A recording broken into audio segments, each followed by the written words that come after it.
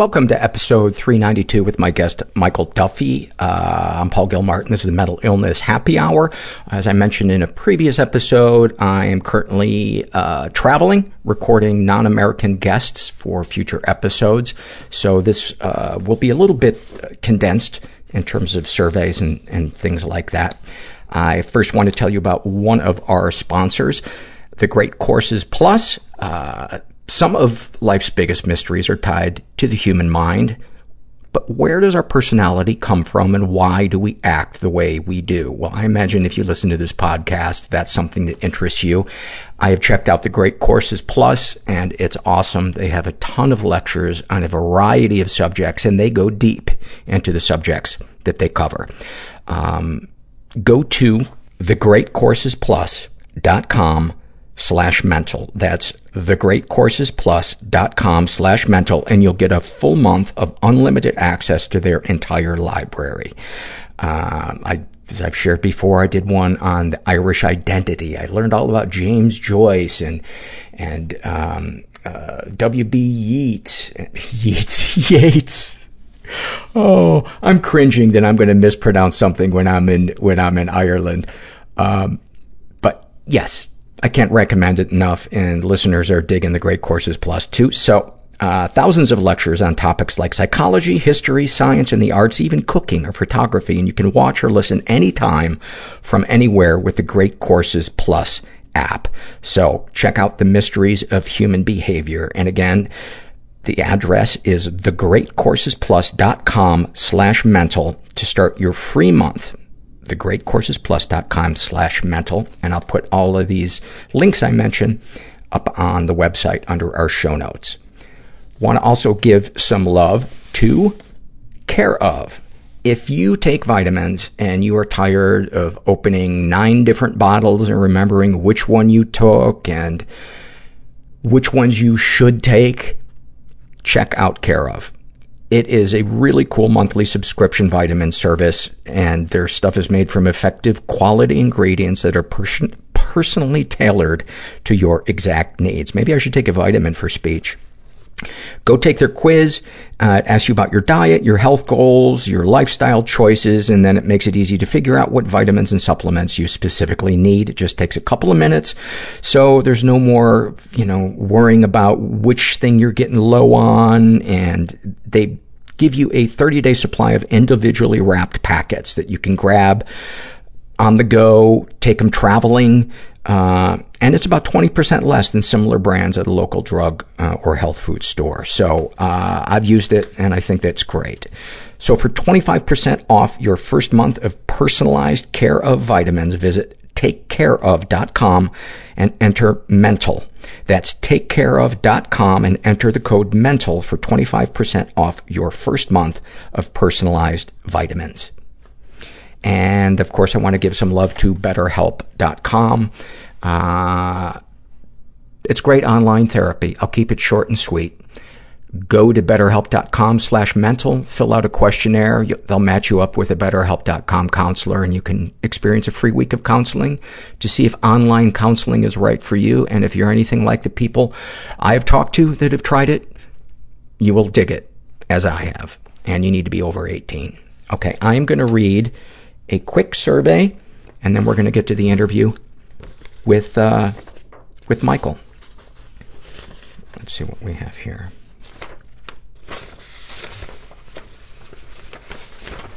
Thought I had one. All right, we'll read this one. This is filled out by Ice Woman. It's a happy moment. I happen to be in the lucky minority of people who love their jobs. I'm an engineer, and I design refrigeration systems that are used in arenas and in industrial applications. I got sent on my first international business trip this week. I know a lot of people hate going on business trips, but I felt really proud that they thought I was valuable enough to fly out to a job site. I struggle with low self-esteem, and this piece of evidence that I am, in fact, valued for my work made me believe in myself just a little bit more. I also had to push my comfort zones, traveling alone, renting a car, driving around without GPS or data, figuring out how I should spend my time without supervision. All made me feel scared, but in the end, it made me feel a lot more capable. CBT for OCD has, if that's not the name of a band, I don't know what it is. CBT for OCD has taught me to push through my fears, to run screaming at them, and to celebrate when I break through them. Today, I feel strong, capable, and independent, and also grateful. There's a part of me inside that I don't want anyone to know about because it's weird and gross and lame and people will hate me. It was so hard to be on the planet. Just doom, people-pleasing, dread. Silent, invisible. Just wailing. Stuck in the grip of the obsession. Derealization, depersonalization. A suicidal ideation. I was so embarrassed and so full of shame. If I don't get help and get what I need to get... I did some horrible, horrible things. Then I'm not going to be here much longer. God, I wish I could go back and undo them, but I can't. So snipers would shoot in our sides. My father was a notorious pimp in Boston. I can't do this anymore. It was kind of like Scarface. You can change somebody's life just by listening. Through vulnerability comes healing. It felt like I'd been holding a sword and shield, and I dropped them. And to this day, I have never had a better night's sleep. I started crying in a job interview saying, and I was like, LA is hard, man. LA is so hard. And I didn't get that job. I'm here with Michael Duffy, who is a Vietnam vet and author of a book called From Chicago to Vietnam, a memoir of war. And, man, some of the descriptions in that book of things that you encountered in Vietnam, I can't imagine anybody goes through that and comes out unchanged. You are exactly right. For once? Well, I don't know you well enough, so I don't know what happened yesterday. First of all, I want to say welcome to a Chicagoan, and can I just tell you how sickly comforting it was to hear somebody using the word jagoff in a book. It's such a Chicago word. I don't hear it anywhere else. That guy's a fucking jagoff. Oh my God. Yeah, jagoff was probably the first slur that was hurled at me in grade school. So I went back and I thought, geez, should I ask my dad what that means? And I didn't. I found out from a neighbor kid in the next apartment building over. But yeah, we use it a lot in Chicago. I don't use it much anymore. Yeah. So I was saying that I can't imagine anybody goes through that and comes out unchanged. Well, that's right. And there's so many, every war is different. This one happened to be the unpopular one. So, they weren't sending us care packages and rally around the flag. It was difficult because we all were listening to and reading the news back in the United States with the tumult with the convention in Chicago, the Democratic National Convention, and all of the protests. So we had this angst we carried with us when that happened. But some of the descriptions I put in the book, over and above combat, which in itself is, almost another world, just the living conditions. And the bureaucracy. That was the thing that really struck me. Michael opens his book with describing landing in Vietnam. And what did you tell them? So in McChord Air Force Base out of Washington, we were issued all our clothes for Vietnam. Jungle fatigues, silly hats, that jungle hat, combat boots. So I went over in a khaki short-sleeve shirt and khaki pants, landed in Cam Bay about 3 a.m, and they threw our duffel bags in a big pile. Everybody clawed through them, and I ended up as being the last man standing without a bag. So I had nothing. No weapon. No. Now, the weapon's interesting because no one had a weapon. They are issued down at the company level. Certainly the I people see. that greeted us, yeah, they had weapons, but the soldier, when he gets to his individual company, or in my case, battery, an artillery battery unit, that's when we were issued the weapons. But really, you stand out like a big sore thumb with these bright khakis. So I was told on more than one occasion, Lieutenant Duffy, you better get out of those khakis. You look like a target. Is it because you looked like an officer? You looked a little of both. We had I had a gold bar, and of course that reflects the sun, but mainly everyone else had green fatigues and kind of blended in with the olive drab of our equipment in Vietnam, and I was walking around with these khaki fatigues. I don't know, at first I was relaxed, but when the next morning I was sent to Saigon and ran out on the tarmac, and that's where they told me the base was under attack. It was January 31st, 1968, the opening day of the Tet Offensive. Which is the shitstorm of the Vietnam War. That's what changed everything. It changed politics. It changed the thinking, and more than anything, it changed the mind of the noted news anchor Walter Cronkite. And it was a shitstorm in Tan Son Nhut Air Base. It was under attack. It was small arms fire. All the soldiers were on the berm facing outward. Helicopters, gunships flying over, smoke billowing from Saigon, and I was just dazed.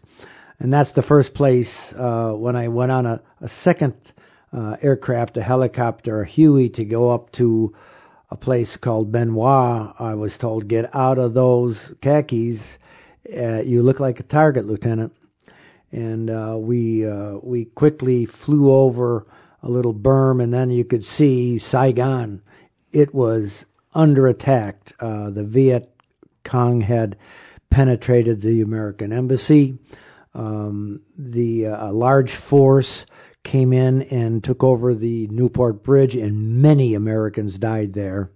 They had fighting at the racetrack, the Chinese section called Cholon, and in the cemeteries, and the city was not secure.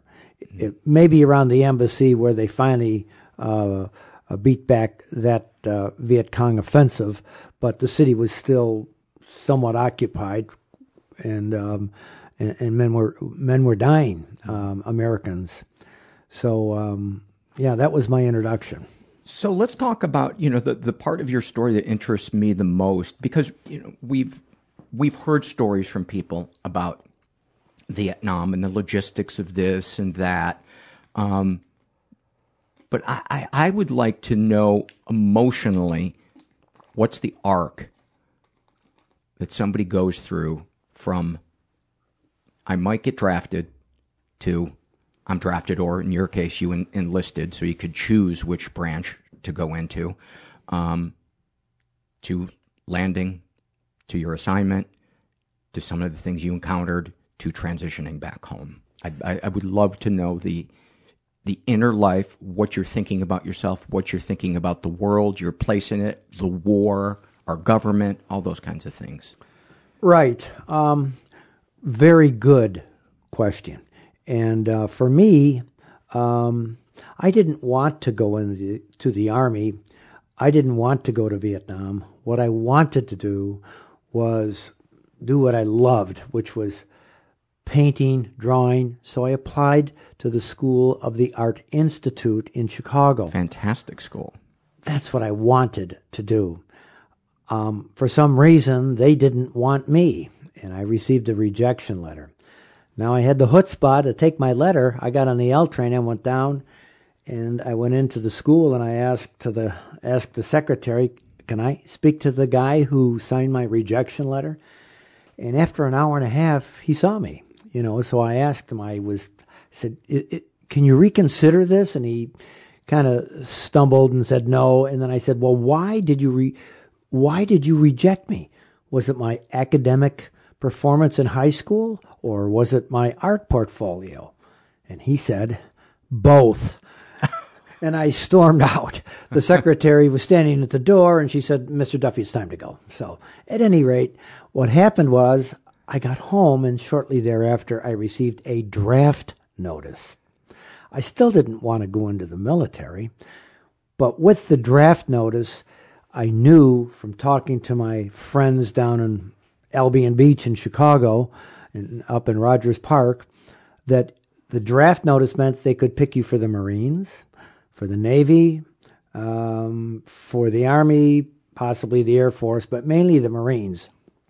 I didn't want that. And they would assign you wherever they wanted to assign you within that branch. Exactly, and what your job was. So I was pretty good in mathematics, and I took some tests, and I said, well, I'd like to be a road surveyor. And he said, we can do that for you. So I did enlist and usurped the draft where it would have been potluck, went into the military, and was sent to Fort Polk, Louisiana, for the initial training, and then sent to Fort Sill for the survey training. Hold that thought. We'll come back to that, but tell this story about bringing your draft card in to that room. Well, the draft board in our neighborhood was up a long flight of stairs. Let me describe this neighborhood in Chicago. It's a city neighborhood filled with brick apartment buildings, some huge, some small. On every corner on the main street was a shop, mainly filled with groceries and then we had kosher delis. The neighborhood was mainly Jewish and Irish. In fact, I worked for a gentleman by the name of Nathan Ramus, and his son was the now deceased famous producer Harold Ramus. Oh, wow. And I worked for his father. So Harold come in. He was bigger and older than me. He scared me all the time. But so I got to know that culture very well.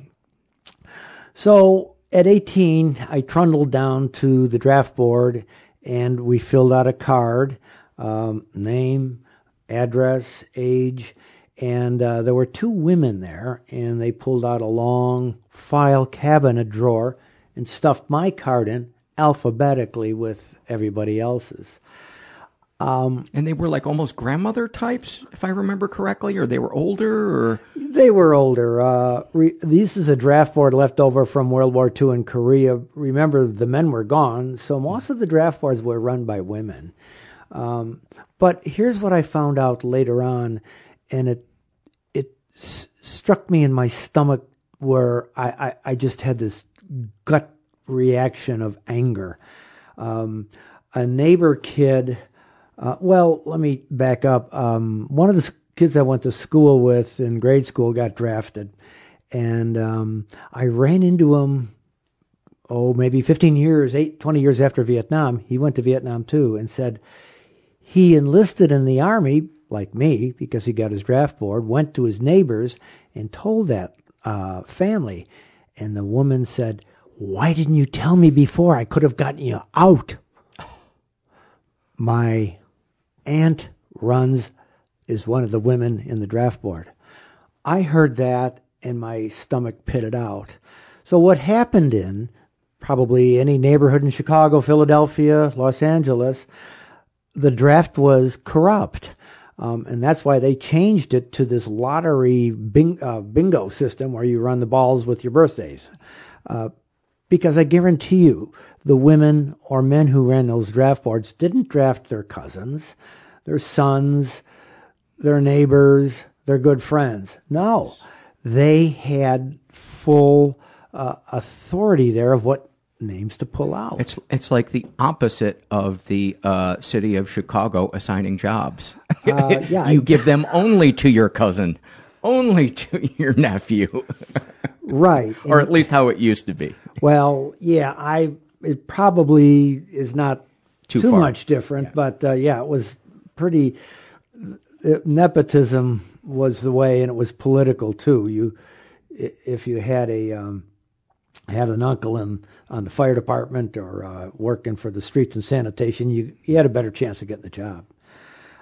So the other thing is your question about the ARC.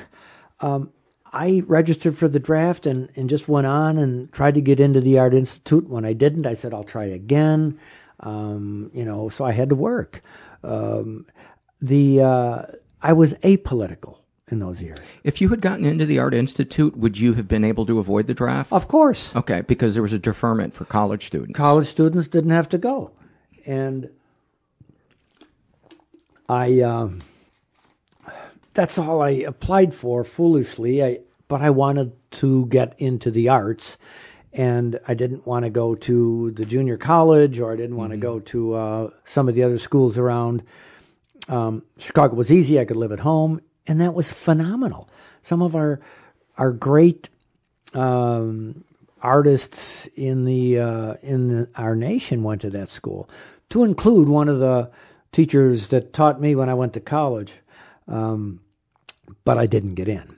And again, as I said, I was apolitical. So I'd watch what was going on. I said, I couldn't put two and two together.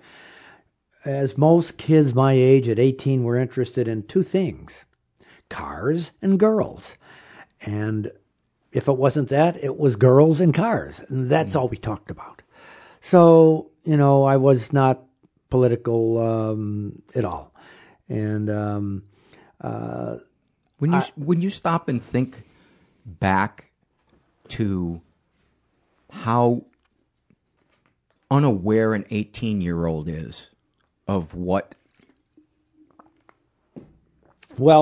is going to happen to him on a whim of a politician that perhaps just wants to get reelected.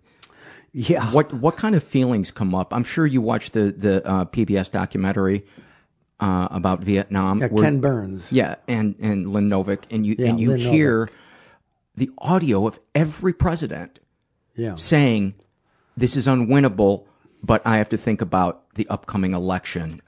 We have to save face." And you think about men being sent and women into a fucking meat grinder. What feelings come up when you... Well, they were latent. Even when I got back, I wanted to just stuff everything in that duffel bag like I did when I went over and begin my life as a student. And I did. But they surfaced in different ways. I was in Colorado Springs going to a small private liberal arts college called Colorado College, and they saved my life by, I really believe that. They let me in 6 months early, and during that 6 months, when I was in college, our unit was overrun. Many men were killed. At any rate, I'd go to Denver, and I said, I to the VA up there, and I said, I can't sleep. And he said, well, are you drinking coffee? And I said, yeah, no. And I knew something was different because before I went to Vietnam, I couldn't be woken up. So there was a difference there. I recognized it early. And whether it was nerves or mental health or the grind of the war, probably all of the above. But the VA did not recognize that yet. They were not up to speed. So really, those feelings about the politicians and the anger, they did come out. And it was about, after I graduated from college, I began painting about Vietnam and painting these pictures. And one guy looked at it and said, oh my God, this looks like the angriest painting I've ever seen. And they were. And I painted a lot of them. Can you describe one of them? Oh, I had huge birds flying over, palm trees, dropping things into the jungle with screaming faces and elongated arms and billowing smoke. Just, that's kind of a verbal description of one of them that comes to mind. The other one I did a couple of these. I had women with their arms up, I called the title No VC, No VC. As you went through villages, the villagers, they didn't like the VC and they didn't like us. They wanted to just grow their crops. So they knew if we went through no VC, they're not here. And so I did one on that level, a few of them. And also, if VC or weapons were discovered, their village would be burned sometimes. Yeah, well, sure. You saw that in the Ken Burns, Lynn Novak series on Vietnam. I only walked with the infantry on really a couple of occasions. I was switched back to work into the artillery where we were closer. These are guns that send out these projectiles that then land in, most of them landed in muddy fields and blew up, rice paddies. Some may have made their mark, but that's what I did most of the time. And the Army infantry and the Marine infantry would walk out there into these villages. But I knew about it. I've heard about it. Excuse me. Even some of the women in our little base would say, no VC, no VC. I said, okay, no problem. Everything's cool. Do you have any pictures of those paintings or any of the paintings still? The paintings went into a museum in Chicago called the Vietnam Veterans Arts Museum, and that started back about 1990. A group of veterans, including a close friend of mine, and the group had a show at the Name Gallery in Chicago. First time they showed Vietnam veterans art dealing with the war. And they even posted guards at the front of the gallery for fear. It was very close to still the angst in the country. But a beautiful article was written by the New York Times. And I believe that was 1978 or 9. Mm-hmm.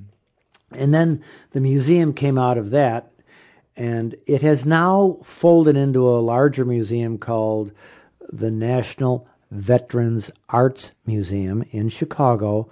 It's on Milwaukee Avenue. Mm-hmm. And I gave them my paintings. Mm. I kept a couple back. I have a couple in my storage unit back in Chicago. Do you have pictures of the ones that you gave them? Because the reason I ask is I would like to maybe make some of them available, some of the pictures available for our monthly donors. Yeah, let me see if you can find any. I'll see. Yeah. I know I have a few.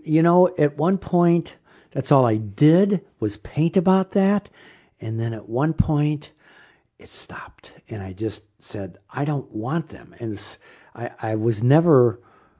Some of my fellow artists in this group were in love with their work. I never was.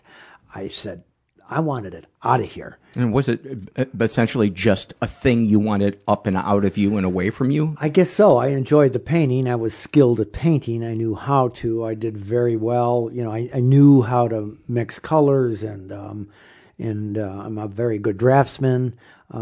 These were mainly abstract, though, and I'm not drawing the B-52 bomber as it comes over the South China Sea. It's just abstraction. The big black bird represented the B-52, and I smeared roofing cement, black yucky cement on there, and let it dry. And I used chalkboard paint, which they don't sell anymore because we don't use chalkboards, and just slashed at it. Yeah. But at one point, I grew out of it. I just said, no, I want to move on. And I think it helped. It helped me not be angry as much, maybe. So let's if you wouldn't mind reading a section from your book that I dog-eared. Okay, Paul, you picked it. Yeah. When I told him, when I asked him if he would mind reading a selection from the book, he said, "Oh, which one?" And I told him the one that he's going to read, and he was like, "Oh, that one." And he told me that was obviously the hardest one to write, but to me, it's one of the more compelling passages in the book. So, if you don't mind, sure. Thank you, Paul. And if you could give them a backstory on this, set it up, kind of. Right. So he picked 5 pages. There's 321 pages in my book, and he picked these 5.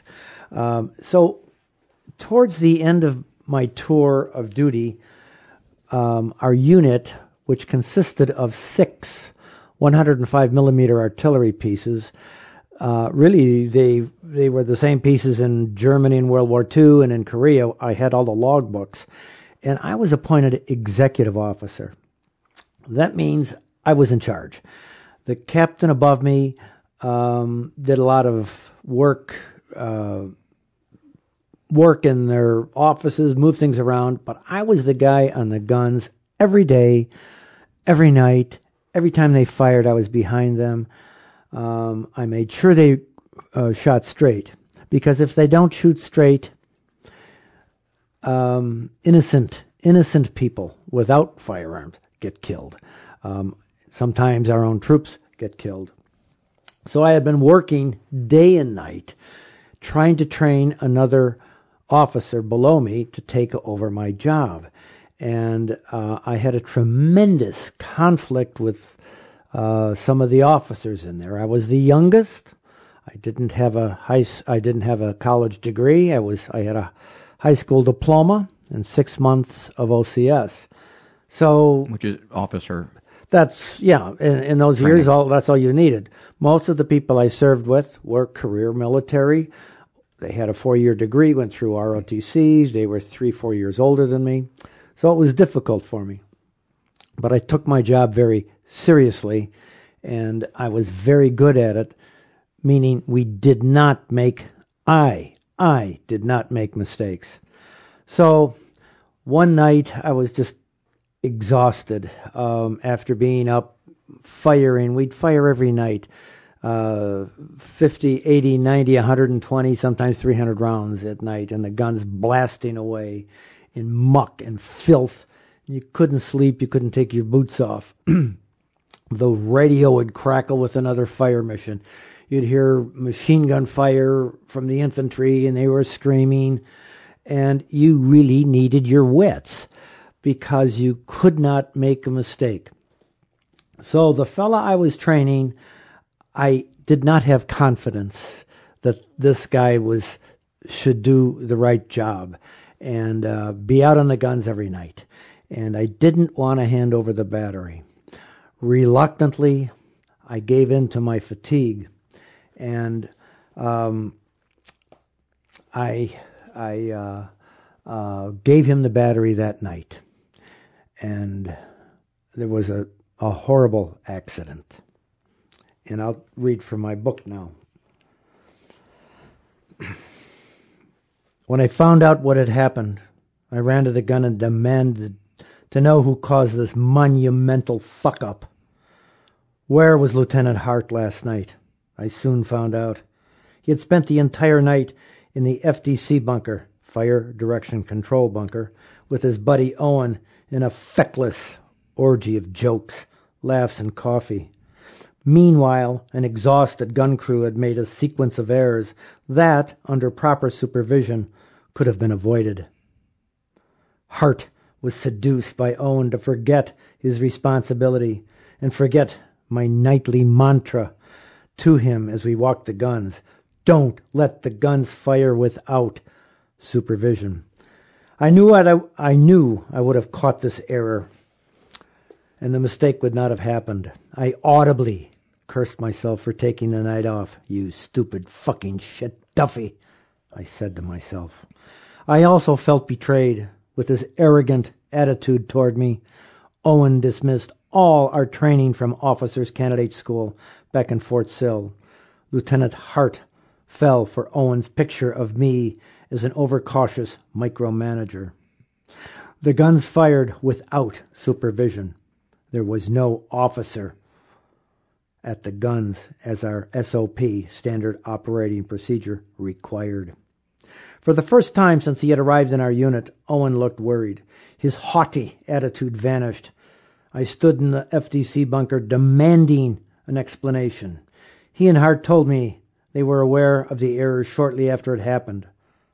The gunners informed FDC that an error probably occurred. Soon after this horrible news, an emergency radio message came from our command ordering all the artillery batteries to check their fire or cease firing and review their missions. A military post in Saigon had reported seeing incoming rounds. Hart and Owen did not wake me because they believed nothing could be done until morning anyway. That was the only wise decision they had made. I was furious. I left the FDC bunker distraught and seething with anger. I walked to the headquarters bunker and waited as our new captain finished a discussion with the first sergeant. They both looked terrible. When he finished, he turned to me and in a somber voice told me that our guns were responsible for 3 civilian deaths.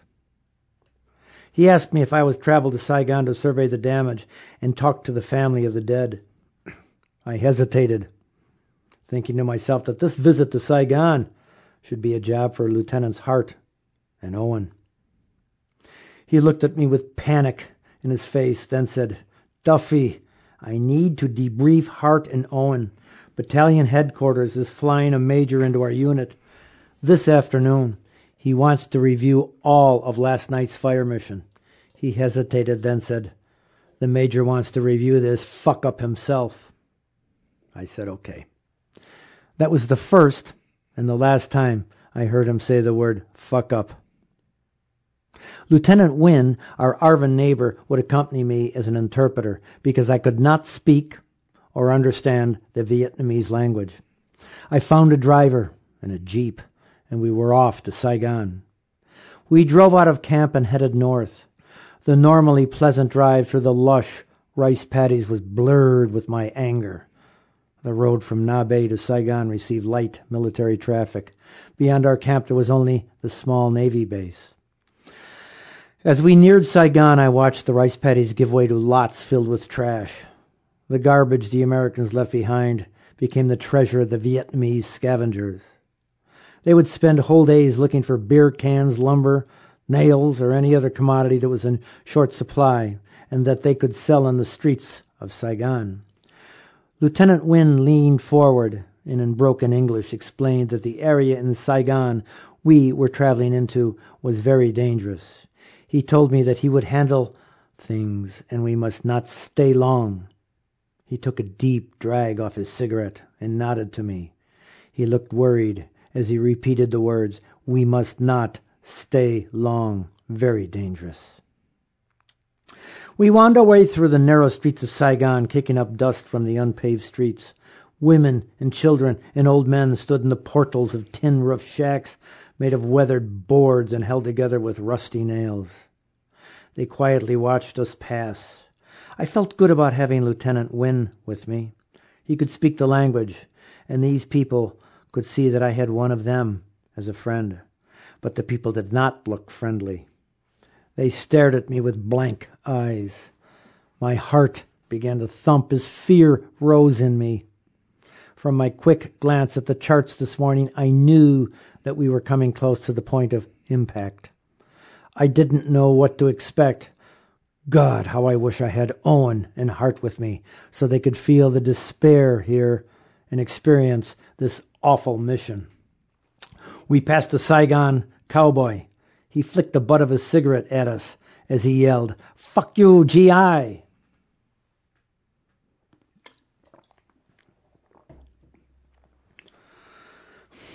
Lieutenant Wynne guided the driver through a series of narrow dirt streets. To me, this was nothing but a maze of confusing lanes, where, if left alone, I would never find my way out. There were no street signs, No curbs, no sidewalks. Everything seemed to be built without thought or planning. Lieutenant Wynne had our driver stop near a narrow canal filled with a fetid liquid, the color of used motor oil.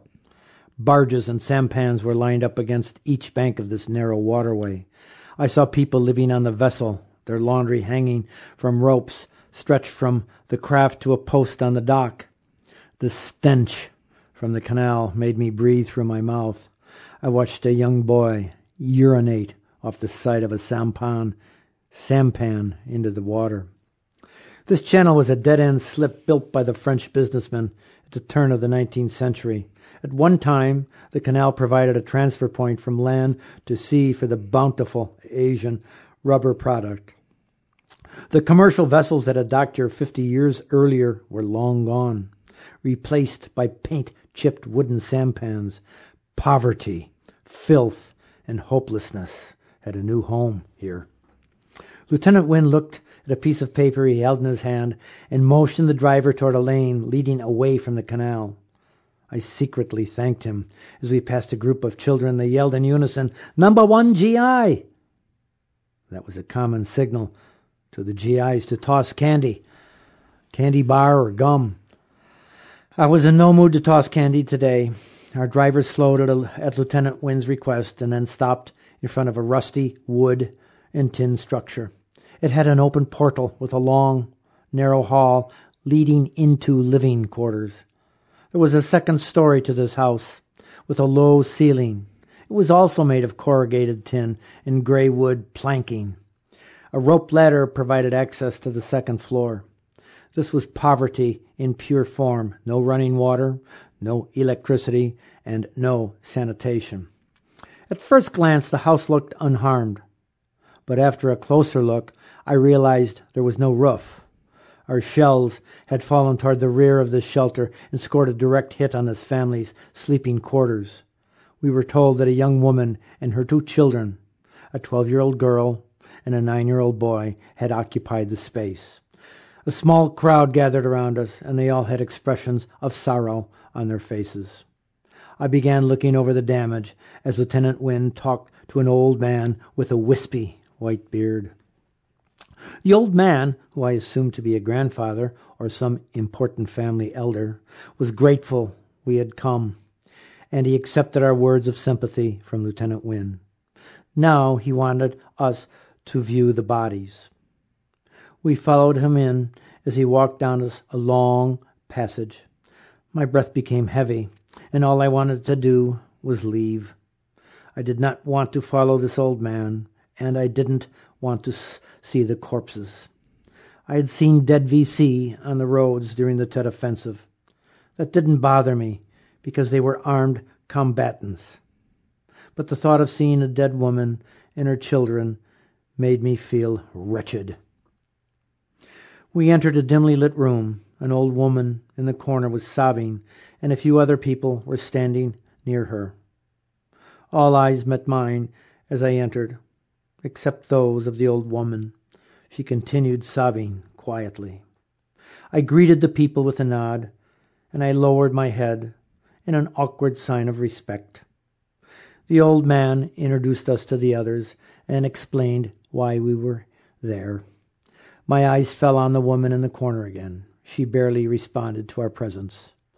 The old man gestured toward a table in the room. It took me a moment before I realized why. There, on the kitchen table, was a white sheet with 3 forms beneath it, one larger than the others. The sheet was covered with flies, and they were buzzing around our heads. As I began to comprehend what I was viewing, my composure changed, and fear and panic replaced my ignorance.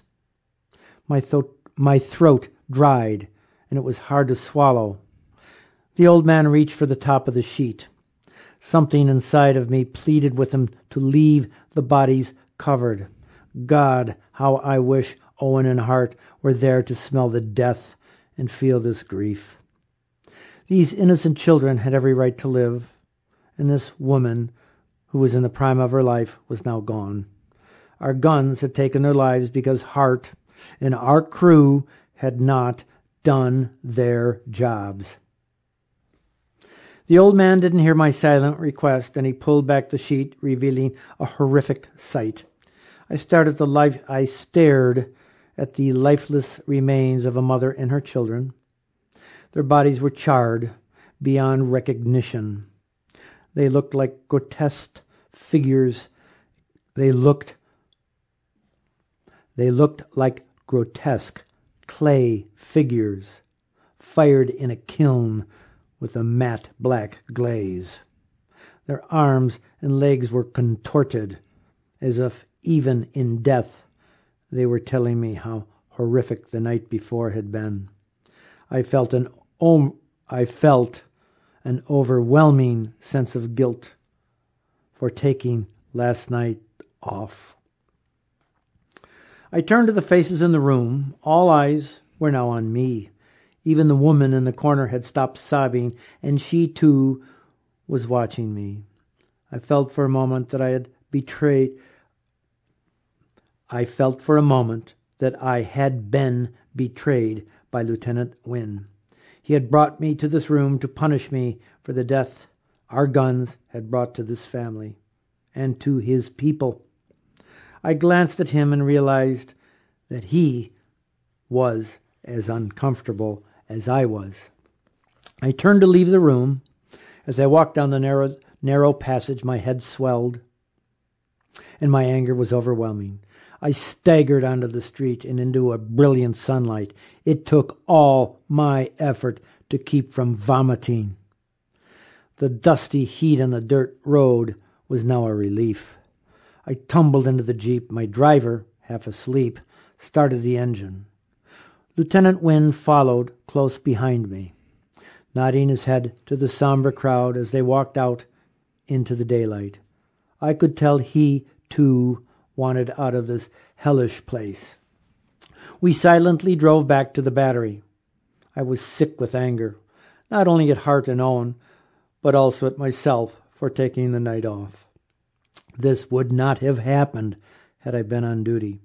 I kept thinking to myself that when I was on duty, I watched every move of the gun crew. I was aware of their fatigue. I knew where mistakes could and did occur. I now felt an enormous sense of responsibility. I also had a stinging anger at the gun crew. They knew better than to cause a stupid mistake like this. The NCOs on duty should have checked the powder charge. The men fired the gun in a sloppy, unthinking, and careless manner. They killed 3 innocent people, and then they went to bed. After we arrived back at our compound, I passed Owen, and I stopped him. I told him of the scene I had witnessed in Saigon. Owen all but shrugged, and then he turned and walked away. I was left alone with this horrible image. I wanted to share this picture with someone and pass along my sorrow and my rage. I called the gun crew into our empty club for a meeting. They slowly filed in, one by one. They knew I had just returned from Saigon. They were quiet and reserved. They sat and gave me their full attention. I started by asking each one of them if they had children at home. Each man looked at me and spoke. Some had some small infants. Some had toddlers. One man had a 6-year-old girl. The others shook their heads. I persisted. What about a niece or a nephew? They nodded their heads. They all knew someone at home of a young age. By this time, they looked puzzled. They thought I was going to give them an ass-chewing and a punishment, maybe even a letter of reprimand. I continued. I asked the men gathered in front of me to picture these children they loved and cared for back at home. I waited a moment, and then I asked, "Now, do you all have a picture of a child in your mind?" They all nodded, and I went on. "Now, I want you to picture that child burned and twisted in some horrible state of death, because that's what I saw this morning. This was the result of your carelessness and disregard for procedure." They looked away from me. My voice cracked, and I stopped talking. I regained my composure. Then, with a wave of my arm, I dismissed the group. They quietly filed out. I hoped my words gave them some feeling of the gravity of their error. There wasn't a punishment I could think of that would match the consequences of this horrendous mistake. Later that night, I found myself behind one of our buildings near our generator. It hummed away as tears filled my eyes. Physically, I was spent, and emotionally, I was exhausted. I felt I was drowning in a sea of responsibility that I never could have imagined, and it was crushing me. I was staggering under the weight of decisions I did not want to make. I longed for the comfort of Chicago. For a moment, I thought of the familiarity of my old neighborhood, of my close friend Joe Kiefer and our political talks in Cindy Sue's coffee shop. I thought of Chris, my old girlfriend, and our good times riding around in her father's Buick. Vietnam was overwhelming, and now I carried one more horrifying image. God, how I wanted to go home. Thanks, Michael. What, as you were reading that, were you thinking or feeling, did anything kind of come up? Of course. I didn't want to read it, but I... Thank you for doing that. Yeah. I wrote it and read it and reread it. I'll bet 150 times before I got that specific passage down where I felt it would transfer to the reader the emotions that I felt. And yes, I just felt them again. It's still painful to read that, very much so, as are some of the other passages in this book. And I think, looking back, I was, a young kid with a high school diploma and 6 months of OCS that could never prepare someone to take on that challenge. And looking back now, I know why they gave me that job. Because unlike those other lieutenants, I took it seriously. I took responsibility, and I watched those guns like a hawk to make sure they fired correctly. So yeah, it brings up some stirs up the old pot. Yeah, when you were behind those guns on a typical day, how did you deal with the thought that even the ones that were aimed correctly were taking lives? Well, I didn't think. Would you just compartmentalize it?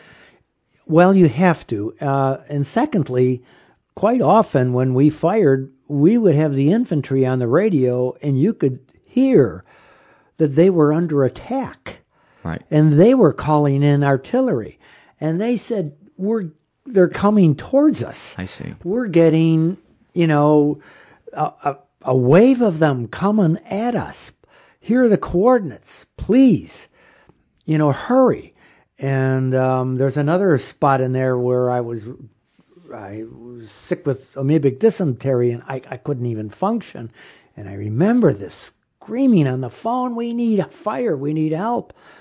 So you kind of transfer that all of a sudden you're there and these guys will be dead unless you drop these artillery. Yeah, the artillery might kill the enemy, but it might fall and then keep them from coming into the infantry. Right, yeah. And I'm not trying to assign any type of judgment. I just want to know what somebody experiences when they're in the situations that you... Yeah,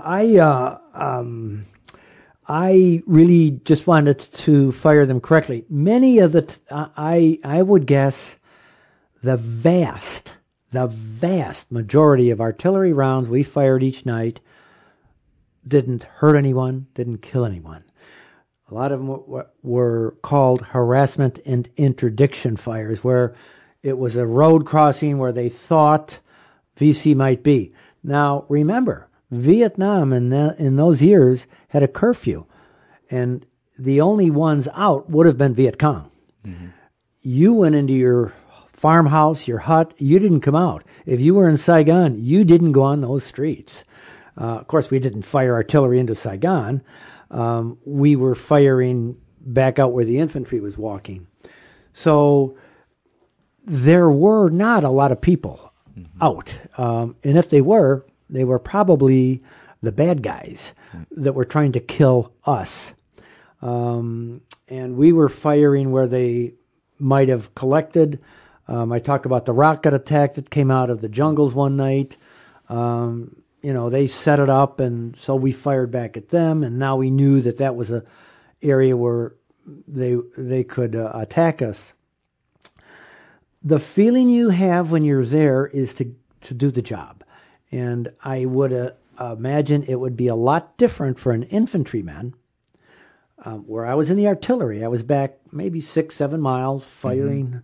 They would probably have a different answer to that question. Yeah. But by this time, that arc that you talked about earlier in the program, now I wanted to go home. Yeah. And I was listening to the radio and hearing crazy protests in Chicago and the 68 convention, and I'm going, what's going on back there? Up until that point, had you felt that the war was just and necessary? I felt I had a duty to go in as an American citizen. I remember the words, and you and your listeners might remember the author, ask not what your country can do for you, ask what you can do for your country. And I felt, okay, I got my draft notice. That's what I'm doing. I was most of the time apolitical and really not up on the war. I was not sophisticated enough with my high school diploma to say, I didn't know where Vietnam was. I needed to get a map out. Yeah. Vietnam, where's this place? For our younger listeners, the author he's referring to is President John F. Kennedy, who said it in his inauguration speech. And the other thing I want to say to some of our younger listeners that might not know this, these were the last days for people having faith in their government. From the mid-'60s through Watergate, which was roughly kind of wrapped up in 74, 75, America got its cherry popped in many ways. How would you phrase it? Well, the bright light of the press came into the White House and Congress, and we saw what we thought was a steady ship going through the sea really wasn't that steady ship. And there was at times more interest in getting elected than bringing these young men home to the United States and ending that war. And by three presidents in a row, Kennedy, Johnson, and Nixon are all there are phone transcripts of all three of them saying, I know I can't win this war, but I've got an election to think about, which is nauseating to think about. Right. I think the worst part was the end there when President Nixon came up with the slogan, peace with honor. Well, honor meant a lot more Americans were going to stay over there. And many of them died. Many of them lost a limb, lost their eyesight. It was... and Vietnamese. Many, yeah, and civilians too. So it's tragic that any of them couldn't have said, this is an error. We need to get out now. We'll give the equipment to the South Vietnamese army, and they can fight their own war. Remember, South Vietnam was a sovereign country, and North Vietnam was a sovereign country, and the North Vietnamese invaded South Vietnam. So this, when we left, it was still, South Vietnam was still alive as a government. It took 2 years then for them to fall. They could have pulled out and just said, here's the equipment, South Vietnam. Nixon could have done it in 1970. He didn't. And, not only that, in 1968, I remember listening on the radio 3 important news items. First one would have been the assassination of Martin Luther King. And it was just, I'm thinking, whoa, what happened here? I heard him speak in Chicago in 1965, and he really interested me as a powerful figure. And the high school I went to, I was taught by French Christian brothers. And in the summer, some of them went down and worked in the South in the voting rights march. And we were taught, we were reading some heavy literature back then, Black Like Me. And in no uncertain terms, he was doing the right thing. So that was the message we got. And that was horrible. But the next one was Bobby Kennedy, who I thought, well, this guy might bring me home. But the real worst one for me was when I heard Lyndon Johnson on the radio say, I will not accept and I will not put my name in and accept the nomination for president of the United States. And I thought, this guy sends all of us over here and then he quits. Okay, I'm done. It's not working. What did you think or feel Anger. In that moment? Anger. I had a little portable radio, and I'm sitting in a filthy sandbag filled with mud, our FDC bunker, and I heard it on the radio, and that coward. He takes on this. He wraps up the military. He did it. The generals didn't do it summarily. They have to go to the president. Wraps it up for 500,000 troops, and then instead of saying, this is an error, come on home, I'm out of here. Pretty angry. So that whole year was tumult. So let's wrap it up with when you come home. Give me some moments post-Vietnam. Could even be something that happened last week where the war has changed who you are, how you view yourself, the world, maybe even how you sleep, how you walk down the street, how you experience the 4th of July, friends of yours. Good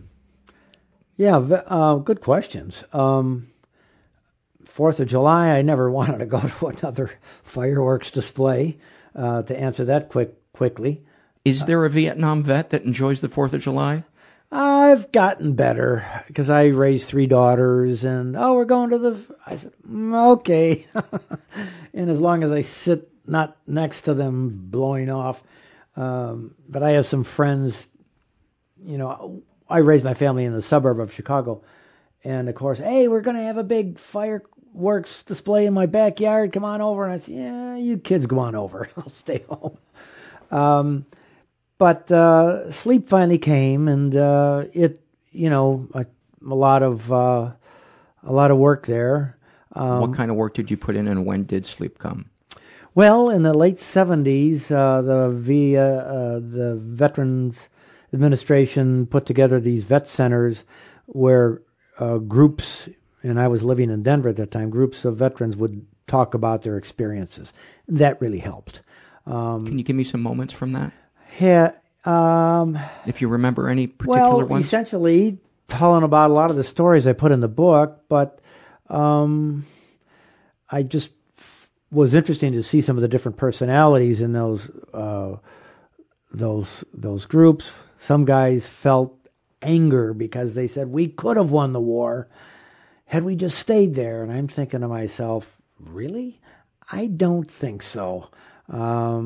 We had 500,000 men, and I couldn't go outside the barbed wire to get a cup of coffee. That's how dangerous it was. We had those type of GIs. We had others that were just focused on their marriage, which was dissolving, and they didn't understand why. A lot of that. These groups, of substance abuse. Yeah, not so much. We didn't bring that up. I'll tell you what. They asked me, "Oh yeah, how much dope did you smoke?" And I said, "I didn't smoke. I didn't go near it. I didn't go near anything because remember these guns. Yeah. All I have to do is smoke a joint and drop a round in Westmoreland's tent. No, I was on, and that night the passage I read, had I been awake, that would not have happened because I know how it happened, and I don't explain that.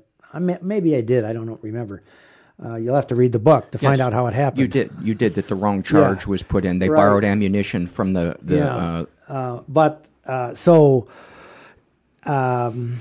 That would not have happened. So that's why I drink beer, and I spent one night in Saigon. I think you read about that. Mm-hmm. Your listeners would love that chapter. So the groups were cathartic. Very you much so, started getting some help from the VA. Yeah. So they did come up to the plate. And as I mentioned earlier, when I got back in 1969, I went up. They didn't know what was wrong, but they did come. The Veterans Administration did see a problem, and they addressed it with these vet centers. And I really have nothing but praise for the Veterans Administration in this country. They have treated me and my fellow vets that I've talked to with respect, and they have answered our questions, whether it be the Agent Orange question or the post-traumatic stress questions. They've done a good job. Now, that's not to say that down in some parts of the country, somebody fudged some papers in one hospital to make it look better. That happens anywhere. Mm-hmm. That happens in any corporation. They cut a corner. But by and large, I have nothing but praise for the Veterans Administration. Well, that's refreshing to hear because the people that I talk to and the stories that I've read, not necessarily Vietnam vets, but Gulf War veterans, I hear a lot of frustration and them trying to seek mental health help and being given, an appointment 5 months from now when they're in a state of crisis. So I imagine, yes, it varies, but thank God you got the help that you needed. What was it like when you saw the Vietnam Memorial? Oh, very moving. Yeah, I saw it only once. When it was in Chicago? No, not that would have been the facsimile of the Vietnam Memorial, the main one in Washington, D.C. Oh, that's right, because I saw the one in Chicago. Yeah, they moved one around. It's a fraction of the size, but the one in Washington was designed by a Yale art student by the name of Maya Lin, and she won it, and there was tremendous controversy about it.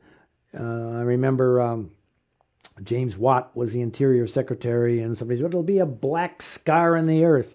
Well, it is absolutely stunning. And my only tragedy is I had a young man die in my arms, and I never got his name. So I don't even know where this guy is.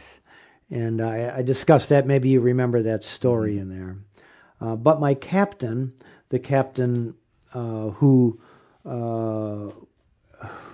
took over just about when I was ready to leave, we got to be very good friends, and unfortunately he was killed. And I go up to his name and see him. And what is it? Can you describe what you feel when you see that? Just tragedy and sorrow, and it's not.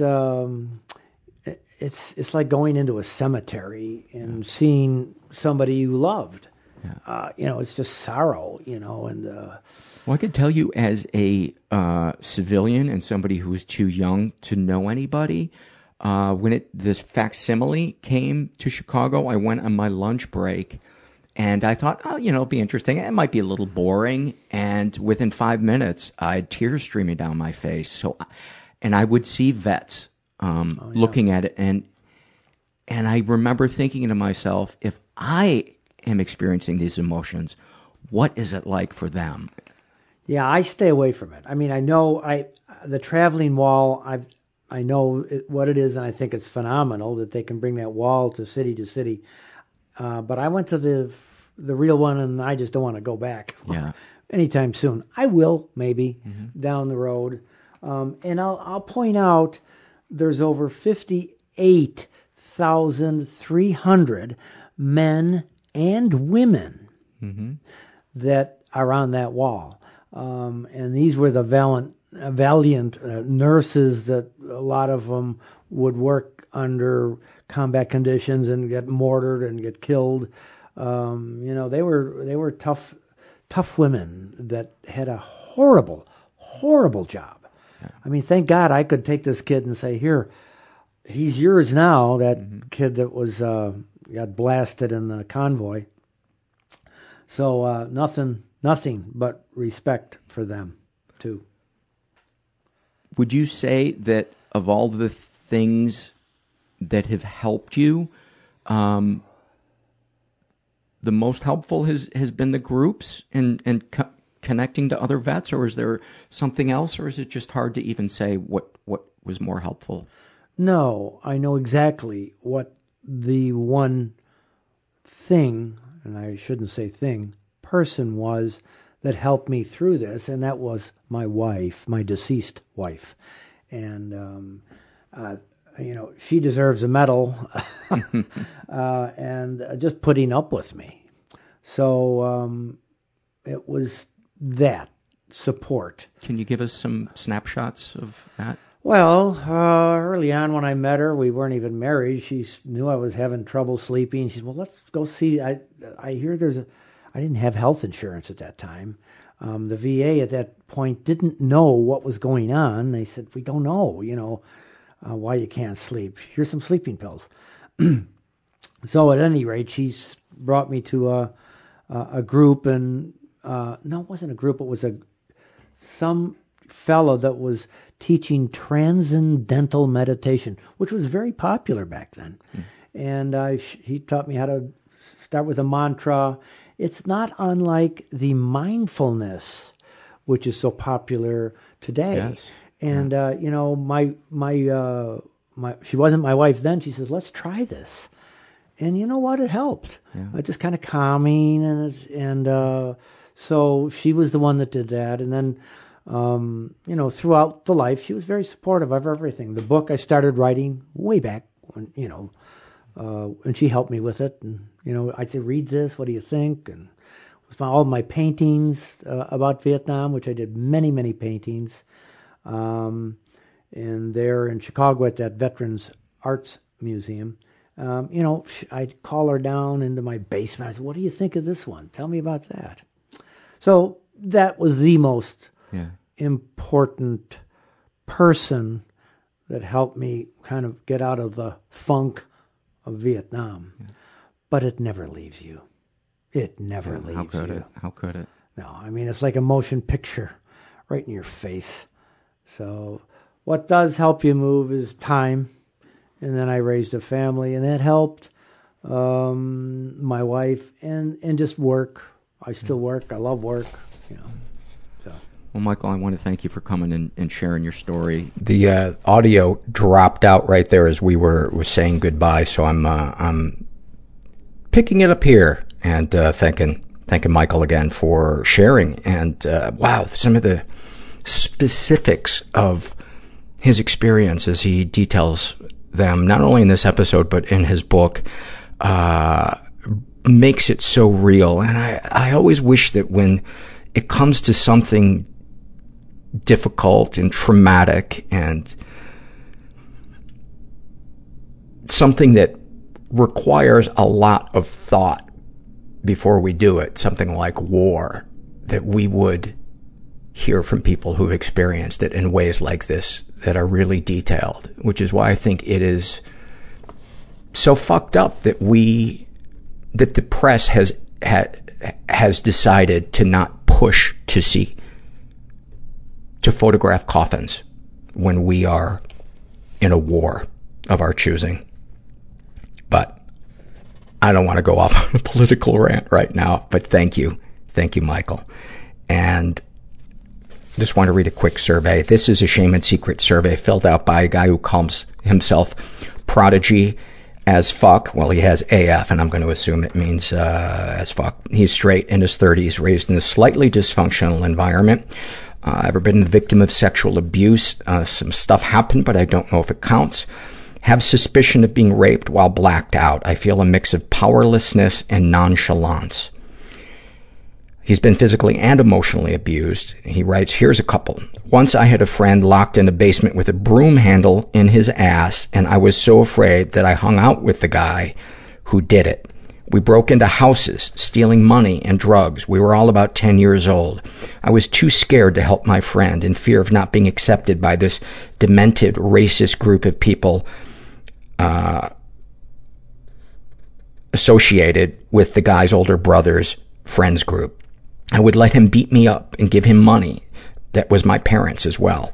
Also, my mom is a Scientologist and just said that I could be, quote, audited.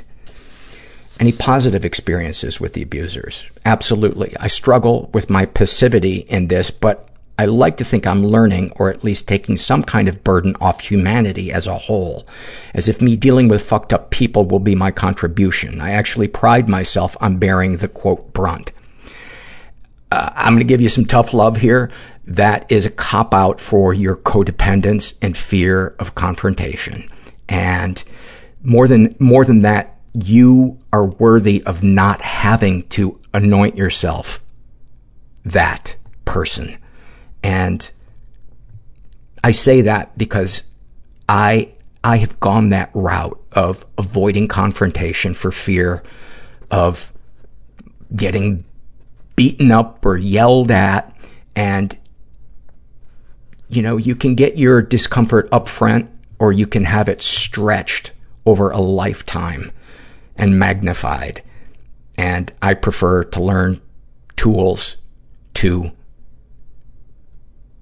set boundaries and deal with toxic people rather than feeling like I'm a nice person by tolerating them. Because you know what? If somebody's toxic and everybody rolls over around them, that person is never going to get a wake-up call. The chance that person will ever change is next to zero if nobody ever stands up to that person. But if everybody in their life starts bailing on them, it's not a guarantee that person's going to take a look at themselves, but it increases the chance that they're going to take a look at themselves. And so actually by standing up to people, we are doing them a potential service. And if you talk to some people who have recovered from drug addiction or any kind of compulsive behavior, they will tell you that somebody telling them the truth or setting a boundary with them might have saved their life. Darkest thoughts. As I read this, I'm tempted to go darker, of course, in parentheses, not acting on them. Usually just leaving cryptic messages in my pockets as I hang from a tree near the still smoldering house of which I just tormented a recently dead family in. All kinds of rape for years and psychological scenarios. My imagination is sick. You know, a lot of us have sick imaginations. It's what we do with it that matters. And don't ever judge yourself for the scenarios that your brain is painting. The time to be alarmed is when you find yourself making plans towards these sick scenarios where people would be hurt, or you would be hurting people. Darkest secrets. I licked a girl's butthole while she was passed out. I'm incredibly good at being credible, but if I'm sober and you have money that I can steal, it will be spent on alcohol. It sounds like getting sober would be a really good place to start. Sexual fantasy is most powerful to you. Usually young girl gets started off being adventurous, turns to getting way in over her head, turns out right gang raped. White American girls who are slightly unconventionally attractive, smart enough to feel shame. One porn comes to mind when they make her sing nursery rhymes while getting fucked in the ass, and you can see her remember a time when she didn't have to resort to that and starts to cry a little as she meagerly sings. Makes me feel like I'm sick and the whole world is sick, and I bet people get crazier, which is crazy. It's what they do with it, man. If there is pornography, and this is just my opinion, where consenting people are role-playing something like that, I don't see anything wrong with somebody getting off on that as long as it's not taking away from other areas of their life. If it is just pure fantasy for a release, and it's not compulsive and difficult to control the frequency or length with which they engage in those fantasies, it can be healing for a person to embrace some fantasies. And, you know, obviously there's no hard and fast,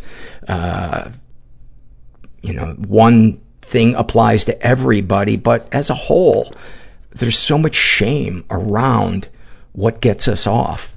And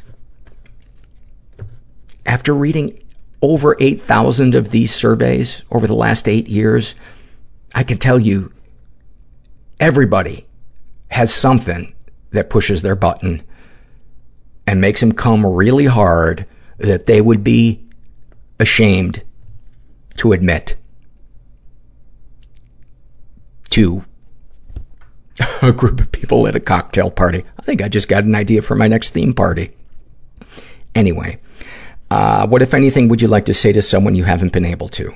And just to pause, if, like I said, if these fantasies are becoming things that you are obsessed with, that is something that is a red flag for you to go get help immediately.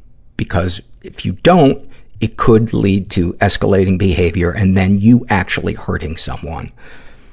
What, if anything, would you like to say to someone you haven't been able to? I would say a lot of things to the racist psychopaths I grew up with, but they know where my parents live, and I don't want retaliation. Also, I'd like to sway my mom into not abiding by Scientology with immediately yelling or crying. I would like to see you separate from people that cause you pain, or at least create some distance, instead of fantasizing about changing them.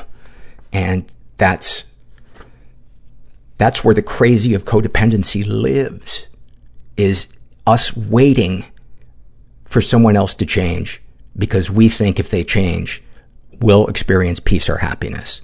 And what it usually is a distraction from us looking at our own pain. What, if anything, do you wish for? To quit drinking, but actually, and then it just ends there. I don't know if that's I think that'd be a great place to start, man. You might be able to untangle a lot of these feelings if you get sober. Get your head straight. Start dealing with the fears and the anger that are underneath addiction. Because it's not about the drink or the drug or the whatever the addiction is. It's about the feelings underneath it and finding tools to deal with it instead of numbing ourselves with a compulsive behavior. Have you shared these things with others? Sometimes I'll let a little go to friends I feel comfortable with, but I always spin it like it's funny or I have it under control and it doesn't affect me. I'm a good liar. I can even make you think I'm lying when I'm being truthful. How do you feel after writing these things down? Like I want to hear it on the podcast and that I'm a kook for wanting that. You're not a kook for wanting that, man. We all want to be seen. I mean, fuck, part of the reason I started this podcast is half of it was I wanted to let people know they're not alone. And the other half of it is I wanted to be seen and validated. And I still have that part of me. And continuing, and that all this will amount to some embellished story I tell to someone to make me think I'm proving how great I am. Anything you'd like to share with someone who shares your thoughts or experiences. Don't try to save or help or prove anything to fucked up people. You do you, boo-boo. Couldn't agree more. Thank you. Thank you so much for sharing that. And I don't have a happy moment or an awfulsome moment or something to send you out with. So I will just say that I am grateful for the people that I have in my life. And you, the listeners, are a large part of that because I get to see myself through you, through your surveys, through your interviews, through your emails to me, and it has helped me grow. And I don't know if that sounds like a load of hokey bullshit, but it's not. And I am truly, truly grateful for you. And just never forget that you're not alone. And thanks for listening. Everybody I know is bizarrely beautifully Everybody fucked up I know in some weird way. Bizarrely beautifully fucked up in some weird way. Bizarrely beautifully fucked up in some weird way.